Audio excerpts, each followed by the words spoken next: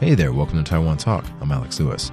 This week I spoke to Rosie Cook, a cultural materials conservator, about conservation, museums, and much more. Take a listen.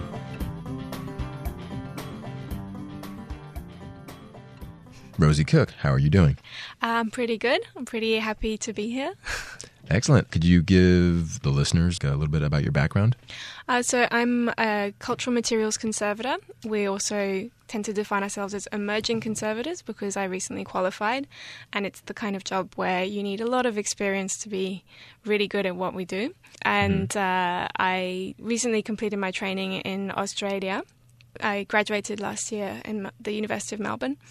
And this year I've been really fortunate to receive an Asian Arts residency, which has allowed me to come to Taiwan, where I've been based, and continue learning about Asian culture and how conservation can support the continuation of Chinese heritage. I think that's a pretty good intro. So what got you interested in material conservation? So I've always had a passion for art. I'm not that talented of an artist, but I started probably in my mid-teens. I was really fortunate in that there was a program, a History of the Arts program in France where I studied. So I did a French baccalaureate of History of the Arts, which included introduction to not just painting and sculpture, but things like urban design, photography, theatre and dance. And following on from that, which was a 3-year program, when I was looking at what to study at university, came across the School of Oriental and African Studies, SOAS, in the UK. And they do a program which is a bachelor's in History of Art and Archaeology of Africa and Asia, which is a ridiculously long title.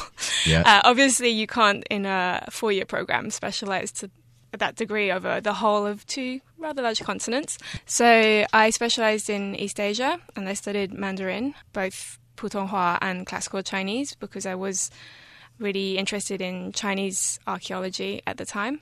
And I studied Mandarin not just in London, but we got to do a year in Beijing, and I did a couple of scholarships in Taiwan, which really helped me move from this language is impossible to this language is kind of useful, to actually being a bit more conversational. And after I graduated, I was thrown into the harsh reality that art history isn't really a high employment sector. I've heard that. So I was really glad to have the Mandarin to back me up, and spent a good 6-7 years wandering in and out of different jobs until I came to the Prado in Madrid on holiday and looked up and spotted their conservation labs and just knew it was like like it descended from the heavens. I just knew this is where I needed to be. This is what I want to do. This was what I was born for, which is really fortunate that I felt with such passion and drive, because when it came down to actually doing the studies and doing the training, it was expensive. I had to work full-time and study part-time, and to stay motivated was hard at times, which is why it's been a really exciting time the past year since I've graduated, where it's actually finally coming to fruition. I'm finally getting to just live 24/7 conservation. And what brought you to Taiwan? As I mentioned, I have studied here in the past. I came here on a Ministry of Education language scholarship, and fell in love with Taiwan. It was much more aligned with my sensibilities compared to Beijing, where I'd studied in the past. And I came back again and again and again. It sort of became a second home, where when I didn't quite know what to do next, I thought, I'm going to scrape up my meager savings and go and live in Taiwan for a few months, do a language course, top up my Chinese, and just really enjoy the lifestyle and how warm and welcoming it is here, both literally and figuratively. So it kind of became your base. It is. I am someone who doesn't really identify with a specific culture. I was born in England and I grew up in France. And I've lived on and off in Australia, become Australian recently, in fact. But when I think about the countries that feel like home, probably would be Australia, then Taiwan, and then France, and England last of all, which is ironic with the accent that I have. What projects are you working on here in Taiwan? So, as I mentioned, I'm here on an AsiaLink Arts residency, which is funded by Creative Victoria and Arts Council in Australia. And that residency had its origins in an internship I did at the Taiyuan Asian Puppet Theatre Museum last year. I came over for 6 weeks and worked with the conservator, the head of conservation there, in fact, on a number of different objects, mostly of glove puppets, but it was really great because there's a whole variety of materials and cultures, in fact, represented in their collection. And we were inspired to apply for a grant so that I could come back and work on costumes specifically, glove puppet costumes, which are really fascinating because they're these little miniature outfits and they're really lush materials of silk and gold embroidery, but they've also had a pretty hard life because they'll have gone through hundreds and hundreds of performances, thrown around, kept in boxes, so they're in need of a bit of TLC. So yeah, we put this forward to AsiaLink Arts as an opportunity for me to learn more about cultural heritage in Taiwan and the broader ethnic Chinese culture, but also for me to bring an Australian taste to how we approach their conservation. Back to the Taiyuan Asian Puppet Theatre Museum. Mm-hmm.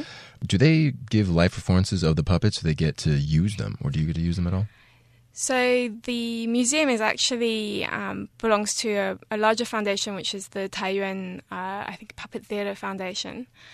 They have they've got a performance company as well, and they also have a theatre called the Nadao Theatre, and they also have publications. Like there's quite a lot of things that fall under that umbrella of Taiyuan Foundation, and the museum itself tends to be more about exhibitions, although we do try to make them as interactive as possible because puppets need some kind of human involvement to come to life. The performance company is somewhat separate, so I'll get to go and see the performances, and actually the head of conservation, Kim Ziebert, will often help care for the puppets, keep them in good condition. But the most important part, I guess, is that I get to see puppeteers on a regular basis, and they've actually got a few different classes for keen young Taiwanese who want to learn how to make a traditional puppet or how to perform, learning from puppet masters. So it's kind of like a hive of activity all based around puppetry, and I sort of drift in and out when I have time. So for the AsiaLink Arts residency, that's a residency out of Melbourne? Mm-hmm. AsiaLink Arts is a subset of AsiaLink, which is an organisation at the University of Melbourne. And the residency is a really fantastic program normally it's directed at artists, as you might guess, which can be as broad as writers and poets. It doesn't have to be the creation of a tangible artwork. But what was quite unusual is that they were interested in doing an arts conservation residency, which was fantastic. What's really good about the AsiaLink Arts residency grant is that they're really understanding of how anything relating to the arts can fluctuate quite a lot. You go in with a plan, mm-hmm. And then you just immerse yourself in the culture. So the idea is to build relationships and promote understanding between Australia and Asia, various Asian countries. And they really encourage us to meet with people and, network sounds very clinical, but actually just, that immersion, take language classes, get out there, see as many people, do as many things as you can. Not so much focused on you must deliver this many artworks at the end of your residency, but more how has it progressed your personal practice. Kind of leads me to another question. Does working in this field, the conservation field, require intimate knowledge of the culture that you're working to preserve, or does intimate knowledge of the materials itself give enough insight to carry out conservation efforts? I think in the past, particularly in European and Northern American contexts, conservators, liked to think that their knowledge of materials was enough. If you were an expert in silk, you could look at the degradation, recognize what was going on, identify the best treatment, and Bob's your uncle, you're ready to go. Yeah. But in the 21st century, and particularly the way that we're trained in Australia, there's the understanding that the significance of an object is not just in its material integrity, it's also about its significance, what it means to people, why it was made in the first place, and why we're keeping it. And conservators, amongst the many skills that we have, need to be really good at identifying the source community, and then talking to people there and finding out their expertise, getting their contribution. The reality is there's so many things. If you go to your average museum, there'll be things from so many different cultures and so many different materials that if you tried to take care of everything, you wouldn't have the knowledge. And unfortunately, in the past, I think a lot of conservators just charged ahead and did what they thought was best for the object to make sure that it was in great condition and would last forever. But actually, they may have lost a lot of information that was really important, failed to really connect with its origins. What are some of the special skills or skills that you need to be a conservationist? No, you just used the word conservationist. I did, yeah. A conservationist and a conservator. Conservator, okay. Conservationist is actually... It confuses people a lot when they hear I work in conservation. They think conservationist, so that's save the planet, right? To take care of the environment, save the whales, stop the mining, which I'm all for, but that's not what I'm trained for. I'll sign all the petitions. A conservator is someone who takes care of cultural materials, which can be, it's not just art restoration. In fact, we avoid restoration currently.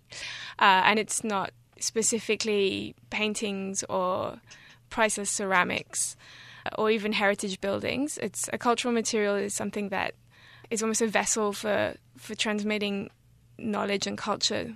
So it can range from a comic book to, a tractor engine. It depends. If you think about all the different kinds of museums you have in the world and the crazy variety of things that can be contained in there, all of those are cultural materials. What is the biggest challenge in conservation here in Taiwan?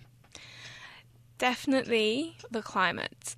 And this comes back to, I think, the challenges of, I'd say, a Western approach to conservation, where they identified what was best for museums and cultural objects in the Northern Hemisphere.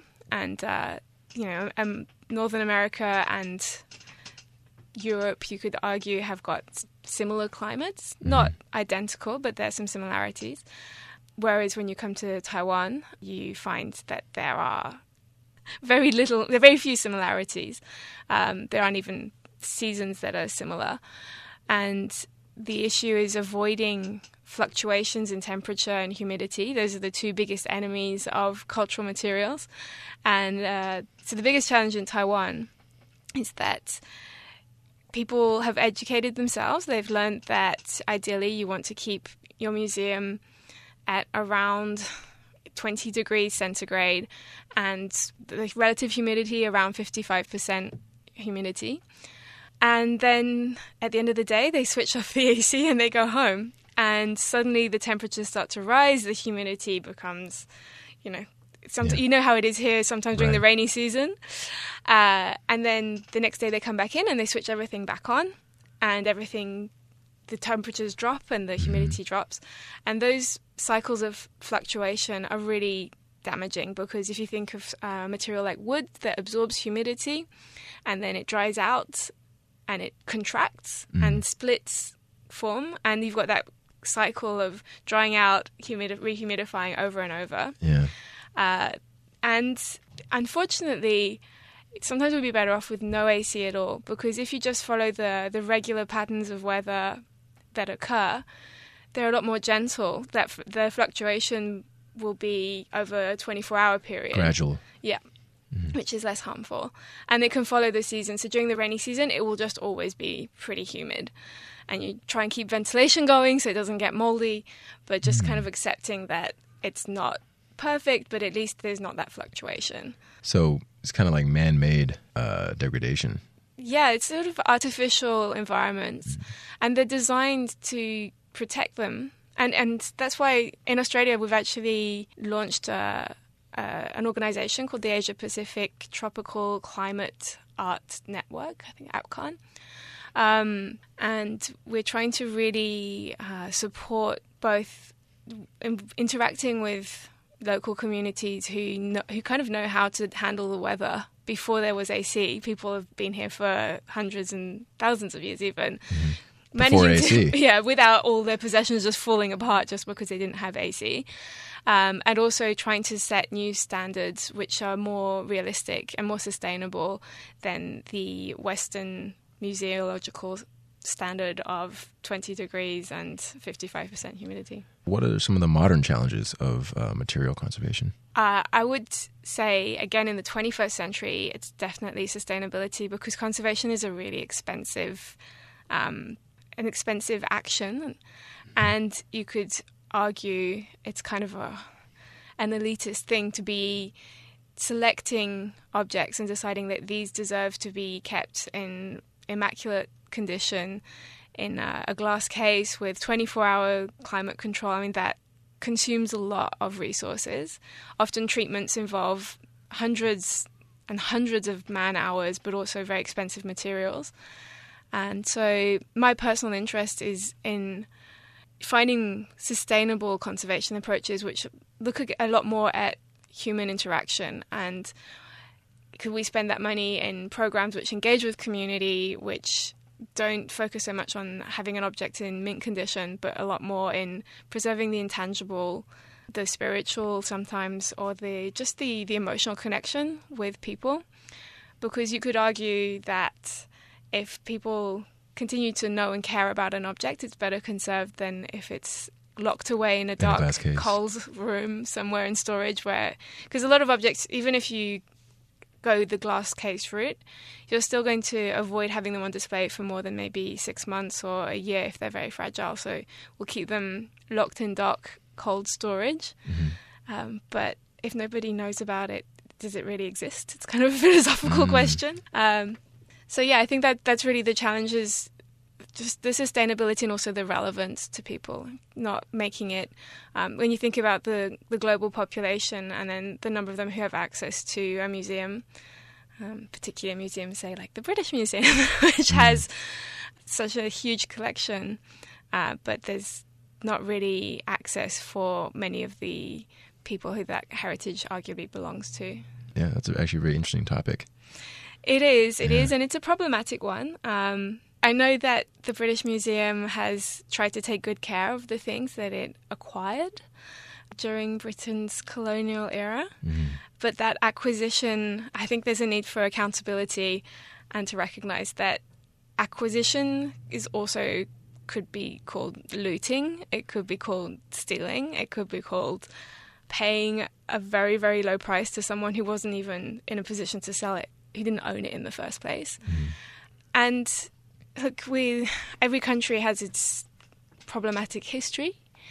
It would be nice, perhaps, for the British Museum to be a bit more verbal in acknowledging the role that it played and how it has come to have these collections. And there could be more goodwill in terms of objects which mean a lot to those original communities. I think about in Australia, I think the Gonigal shield that was taken by Captain Cook when he arrived. He shot a number of Indigenous Australians, took the shield and some weapons, brought them back to to England. They're now owned by the British Museum, and the descendants of the people who first encountered Captain Cook have asked for them to be returned to them because they have a huge significance for them. And the British Museum says, no. Wow. Kind of goes counter to the culture of preserving culture or anything like that, or just appreciating culture. Yeah, especially because when you see that in the British Museum, it's the context in which is displayed. It's kind of a bit of a dingy case, and people would easily walk by and go, oh, Captain Cook. They won't think about the people and the 80,000 years of culture behind those objects and how much they mean, and how painful it is for Indigenous Australia to have their culture taken from them again and again and no right to return it to them. Yeah. So this is going to be a pretty segue, but where else? Where else have you worked other than here? So during my training, I did a lot of volunteering Not as much as I would have liked because I had to work full time, but I volunteered at the Koori Heritage Trust in Melbourne and also in Ikala Arts Centre in Northern Territory, the northernmost part of Australia, and both of those were really important, I think, in shaping my view of conservation and what's important, because working with, so both of those are Aboriginal Australian Indigenous art centres.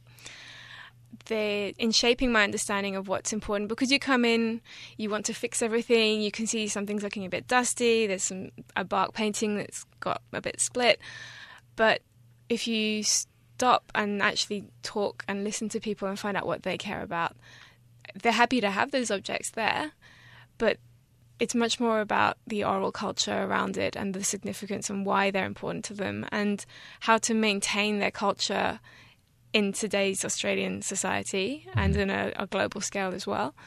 And you can, if you don't consult, you could easily get sidetracked by the actual material. So those projects for me were really important. I also have been really involved in Indonesia on I call it the musical hut, an instrument that's known as bundengan. I was given this object to treat in my last year of my training. It's gigantic. It's big enough for a human to crawl under and take shelter from the rain. And we were very confused as to what exactly it was and how it could be an instrument, because it came from the Monash, the music archive of Monash University. And because I wasn't prepared to just jump in and try and fix the broken parts without understanding it, I turned to Google, I turned to the internet I'll confess I was completely overwhelmed. So it was kind of a procrastination as well as research.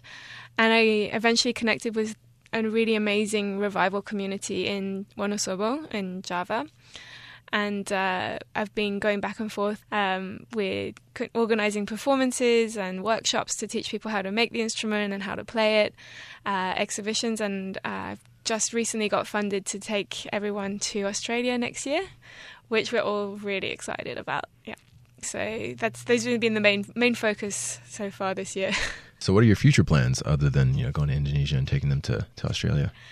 I know that, and you may have gathered from my criticisms of the British Museum, I think there's a lot that needs to change in conservation. I think Asia Pacific is really interesting because there are some standards that are set up, but people aren't attached to them. They just, we thought that was best practice, but if you think we should do things differently, let's give it a go. I think that given that so much of the museum collections are in Northern America and Western Europe, collections that have been taken from other parts of the world, there's really a need for consultation and there needs to be a mediator. And so that is where I ideally would like to come in. Obviously, perhaps be less harsh in my criticisms because it's always complicated working within a museum structure. But I'd love to be able to be a bridge between source communities and the museums. Not just so the museums can do a better job, but so that the source communities can have access to that information and to knowledge about the objects and about conservation and how to care for their own heritage. So you say museums can do a better job. What constitutes a good museum? I think, and it's kind of, it sounds a little bit self-defeating when I think there's too much of a concentration on the material. Some of the best museums I've been to have got very few actual objects on display. What are some of those museums? So recently I was in the Holocaust Museum in Cape Town in South Africa, and there's so much of a focus on information and visual engagement. Like you still need pictures of objects, pictures of people, but storytelling so that people really understand the significance. So you don't get to see an actual object for quite a long time. As you go through the museum and you learn more about how the Second World War started, about how, the Holocaust came to be, so that when you finally see, I think one of the first things you see is a yellow star. It has so much weight on it because you're truly looking at it with a full understanding of the implication of informed eyes. Yeah, You're not just seeing a piece of fabric. It's yellow. It's shaped like a star. You're really thinking about its significance. But a little bit more locally, There's a museum in Dihuaqie in Datong district, which the whole district is gorgeous. For a conservator, it's just a dream walking through there. Museum 207, Arlingti, I think it's in Chinese. And they are focused on terrazzo, which in Chinese I believe is mo shizi, which is a decorative art where people use, it's similar to mosaic. There's a lot of ground up coloured stone, and you've probably seen a lot of places around Taiwan, Taipei. Tainan has a lot of them as well, outside the front of shops or inside shops. Coloured designs surrounded by thin brass outlines. And yeah, you don't necessarily stop and stare at them, but it's one of the things that contributes to an overall feeling of, something beautiful that you're walking through. Dihuaqie has a lot. So Museum 207 has, I think, 4 floors, and it's a very simple layout. You're not overwhelmed with information or with objects. You get a really good understanding of the material and the technique, and you get to see some great examples, and it's quite interactive. But 2 of those 4 floors are contemporary artworks and artists who've engaged with the material. So they cover, it's a very narrow focus, but they go into it in great depth, but without leaving you feeling at all overwhelmed. So you come out of it, it's a nice little half hour spent whilst you're in Dihuaqie learning a bit more about something that is really Taiwanese. Yeah, I have to check that out. I've never been. So what's a bad museum? A bad museum. It seems unfair to call anyone a bad museum, because I think museums are, again, in the 21st century, it's about sharing culture. Once upon a time, it felt more about displaying the things that you'd looted from other countries, right, yeah. Showing off your riches. A bad museum is perhaps one where the objects are stripped of their meaning, and they're just there purely for aesthetic reasons. Like decoration. They're just decoration. But even then, if they're kept in good condition, then I guess why not? Someone else can come along and interpret them better later. But often you have the combination of the two, where people say, let's set up a museum about X, and they gather a few artifacts together and they put up a few panels, and then they put them there maybe in broad daylight, which is terrifying for a conservator. There's light damage and UV damage are both probably one of the harshest causes for degradation. And then they just left to gather dust. They never review what they have on display. But I don't think that's a bad museum. I think that's a museum that doesn't have a conservator, to be honest. And often they don't. There's not necessarily funding for conservation. So what are some of the techniques, or what are some of the things that you have to look out for as a conservator, like light and UV damage? So, yeah, I mentioned temperature and relative humidity and light. So we talk about the 12 agents of degradation, actually. It's one of kind of our ABC when we were at university and or doing training. Hopefully I can recall most of them off the top of my head. We're meant to be able to just reel them off. But we'll have pests, so light, water, heat, pests, vandalism. I've never been someone who could understand how you could carve your initials on anything, from a tree to a pyramid, but people do it. And there can be unintentional vandalism. Unfortunately, it still falls in the same category, as well as people who will steal things. So there is dissociation is actually the one that I focus on the most. Again, so traditionally dissociation is when you have an object and everything in a museum gets accessioned. We give it a code, and that code corresponds to a file which has all the information about the object, where it's from, like its provenance, information that relates to it. And perhaps if it's a museum that has a lot of conservation work, it will also have the details of when it was previously treated or any other, it's history, it's case file. If the object loses its code, it can be really difficult to work out what it is. And arguably, similar to what I was saying before about an object that's cut off from people, if it's cut off from its information, if it's dissociated, we can't even justify keeping it a lot of the time, depending on the size of your collection. But if you think about a natural history museum that has 10,000 birds' eggs, and unfortunately there's a flood and all the labels have come off, and now we've just got a bunch of eggshells, and are they useful? But for me, dissociation extends a little bit further into the significance. And so I think if the object, you know where it's from, but you don't really know what it's for, that's also a form of dissociation. And I think I've chosen to focus on that as like the most threatening agent of degradation. And knowing these agents of degradation is the cornerstone of what we call preventive conservation. So that's also about, in that conversation about sustainability, it's a much more affordable way of caring for a collection because you're preventing rather than curing damage. And often it's, keeping it clean to avoid pests rather than coming in, trying to remove pests and repair the damage that they've caused. So last question, what is your dream project and why? So I would really, I've obviously got a big interest in puppetry and performance, musical instruments, puppets, costume as well, which is also in a way a performative object. I would really like to spend some time in Indonesia learning how to make wayang kulit, which are the leather shadow puppets. Because there's a lot of traditional knowledge into how to make them, the materials, the techniques, but also how to care for them. They have rituals in terms of how they're stored, how they're taken out regularly for airing, and there's a lot of importance given to the spiritual power that resides within these objects.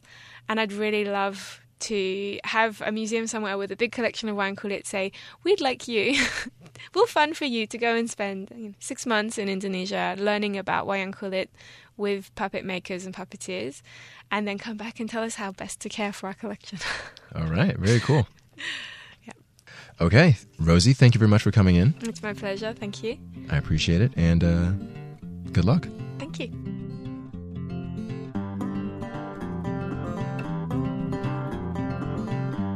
Thanks for listening to my conversation with Rosie Cook, a cultural materials conservator. That was this week's Taiwan Talk. I'm Alex Lewis.